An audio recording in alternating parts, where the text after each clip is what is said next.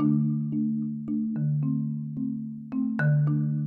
I just want to, for the legal experts out there, just very quickly say, so the Constitution says that the GCOM commissioner, right, should be a person who holds or who has held office as a judge of a court having unlimited jurisdiction in civil and criminal matters in some part of the Commonwealth, or a court having jurisdiction in appeals from any such court, or who is qualified to be appointed as any such judge, or any other fit and proper person. And I believe this fit and proper is what a lot of the arguments turned on. Nonetheless, he was appointed.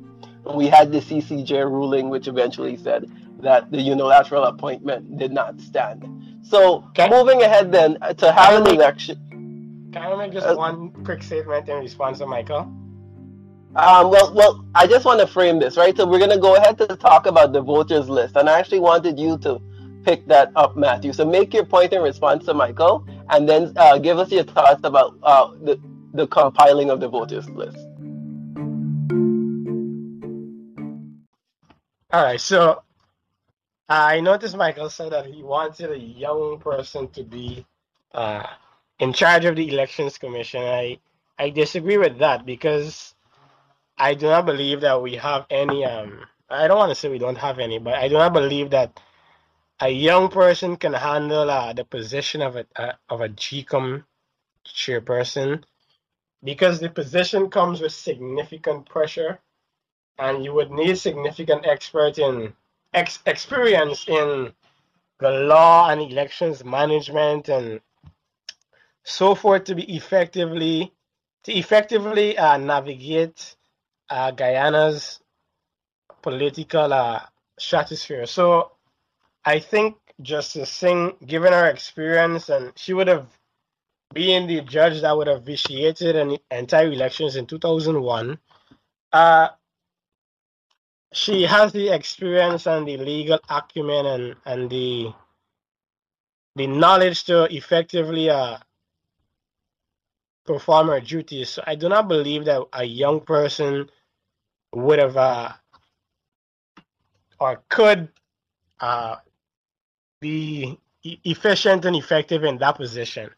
I'm not saying that we as young people are not capable, but I'm just saying for that specific position, you would need somebody with intestinal fortitude to effectively manage the elections commission, and that is even more prevalent now given all of these issues that have occurred over the past 2 months. But moving on now to the list, the official list of electors. Now, it is my view that for a credible elections to be conducted, the basis has to be a credible list. And Guyana's official list of electors has over 660,000 persons in a country of 750,000 persons, which is a statistical impossibility because that would be telling me that Guyana only has 90,000 persons below the age of 18. And our records from the Ministry of Education will prove otherwise. So I believe that the GCOM chairwoman erred in her decision to thwart the house-to-house process in favor of expediency. And while I do agree that the Constitution would have outlined the specific timeline for elections after a no confidence motion, I do believe that any elections that is being conducted, there must be a credible list to conduct that elections on. So even in 2015, there were reports, serious reports that the list was bloated. Dr. Steve Surajbali had released a statement debunking the narrative that the list was bloated, but he did admit that the list was very excessive and it was in need of being cleansed because based on the Constitution, the GRO is supposed to periodically update the Elections Commission with a list of dead persons. I also believe that the Elections Commission should be in contact with the Chief Immigration Officer as it relates to persons who would have migrated and so forth. So the list could be updated often, but as usual in Guyana, we do not adhere to laws. We do not follow the correct procedural pathways, and that was not done. So the AP and UFC fought vehemently for house registration, and the chairwoman, in her wisdom, would have thwarted the house after it would have registered about 300,000 persons, and the old list was combined, and we had this massive list of 660,000 persons, and I think that laid the groundwork for what we are allegedly seeing now as persons who would have died voting and persons who would have migrated voting and a whole host of allegations. Of course, we are So still Matthew, awaiting. if I can ask you, if you can respond then directly to Twinkle's earlier point, right, that delaying the process of the election benefits the government in power. What do you think about this in relation to the request for house-to-house registration? Well, you can look at it from two angles. I do believe that the request for house-to-house registration was probably a delay tactic as well, but the request had merit.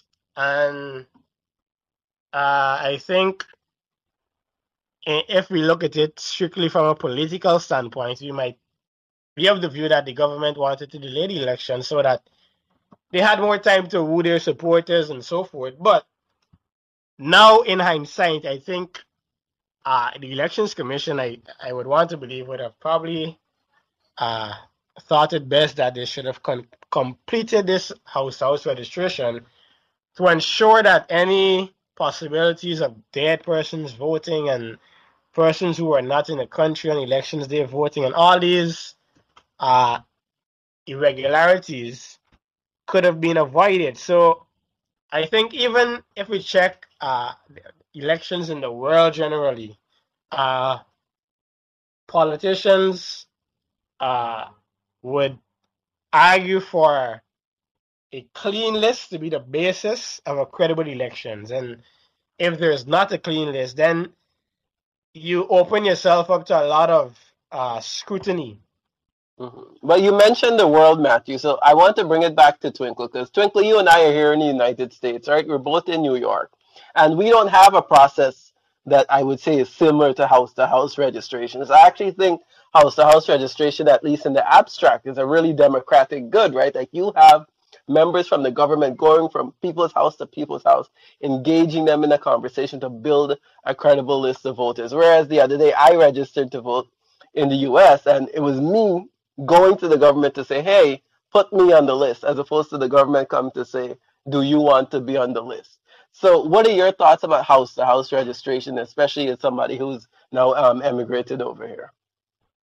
I think house registration is necessary. To me, I like the idea of going and engaging people. Sometimes, because I remember in election times back in our family, that move would get everybody in the house to register and such vote, as opposed to, you register if you feel like, or you don't register, and these kind of things. So I'm for the house-to-house registration. Putting it in the context of Guyana, and the no confidence motion leading up to this house-to-house registration part of it is, to me, it was also necessary. It was necessary to me, right? But then the only part I think about is like, okay, GCOM knowing of constitutional provisions that speaks to no confidence motion, and there's the possibility of this thing happening, of a motion passing. Why weren't you that much prepared, like to conduct this process, the house process, and clean this list? And because it would be very unfair not to do a house registration, and persons who reach the age to vote and would like to vote for somebody or vote for a particular party can't get to vote. So I support the house process, but The part with it in Guyana that I didn't support this time was just that it had to stop. It started, it stopped. You know, they couldn't do it in a time frame that could please the public and also within their own institution integrity. So that was me.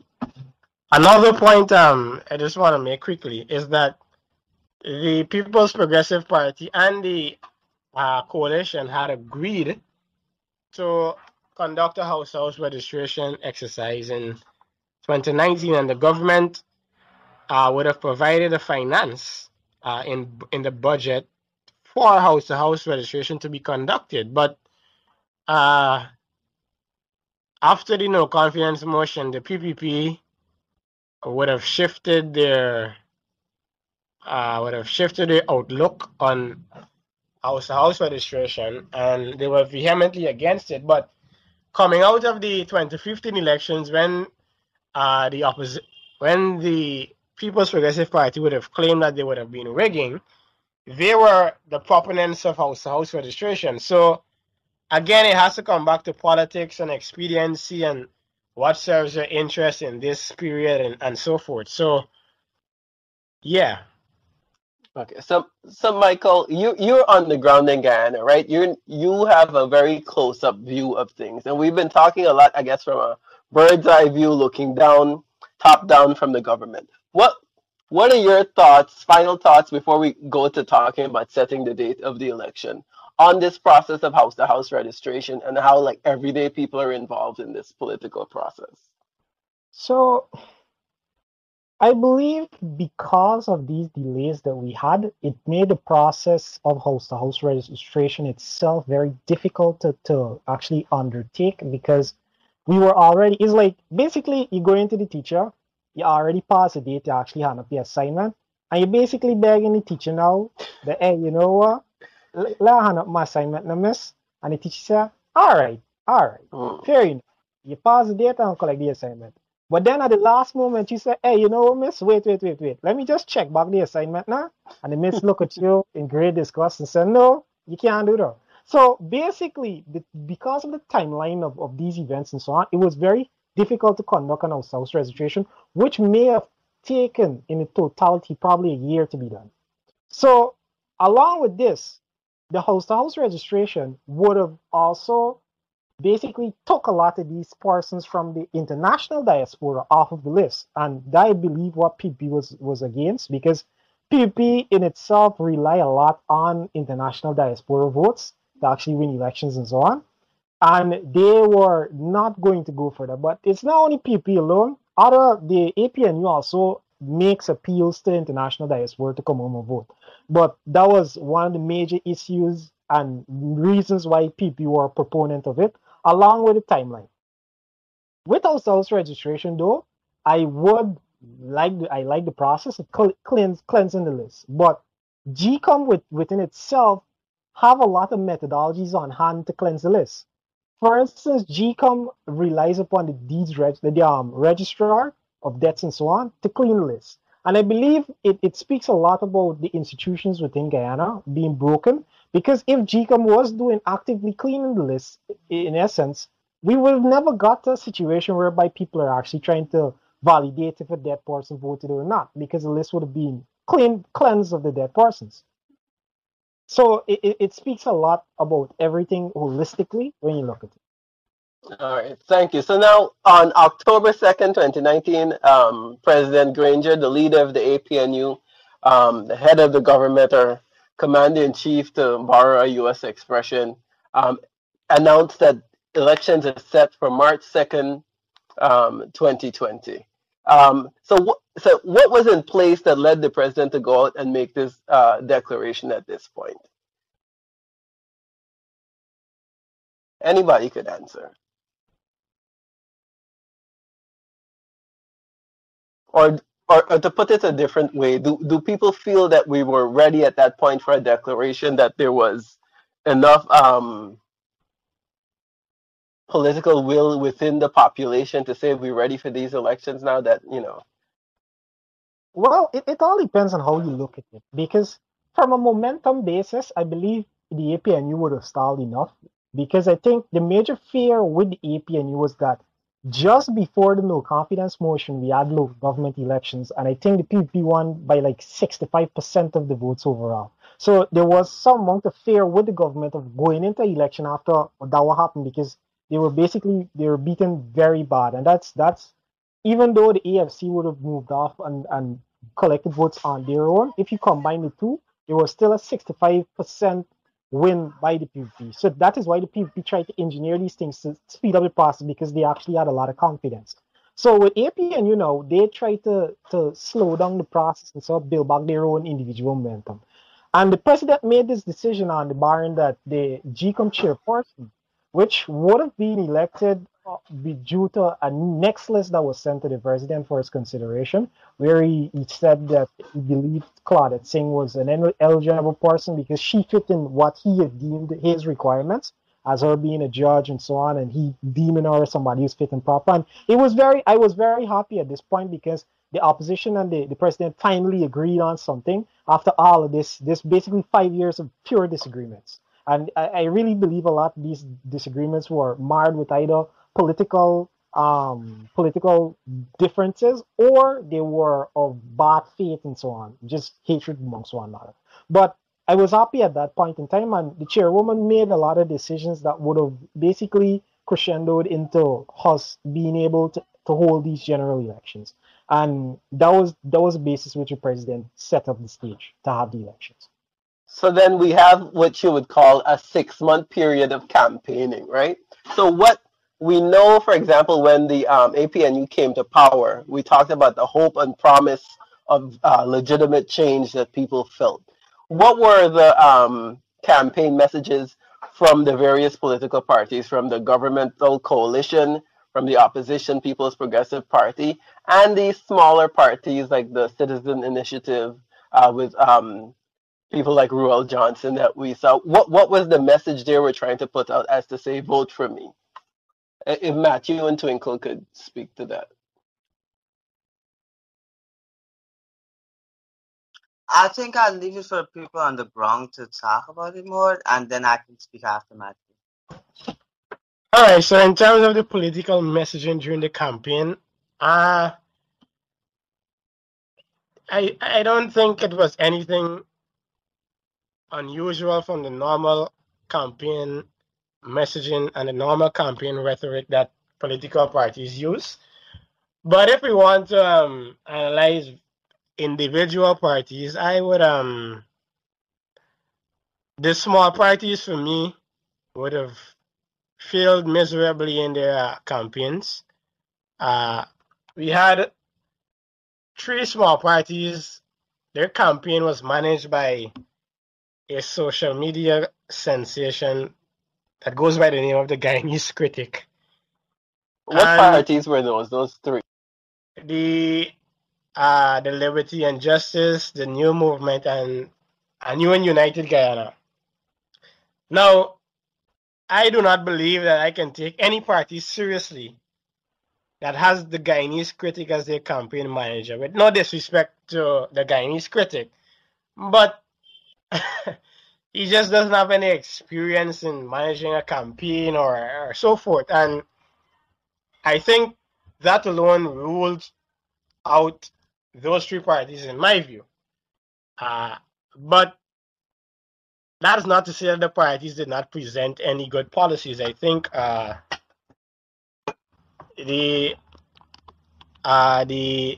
New and United Guyana, they wanted to be the sort of the middle ground between the APNU and the PPP, because I think they would have recognized that they cannot win the presidency, so they would have been campaigning for at least 1 seat to sort of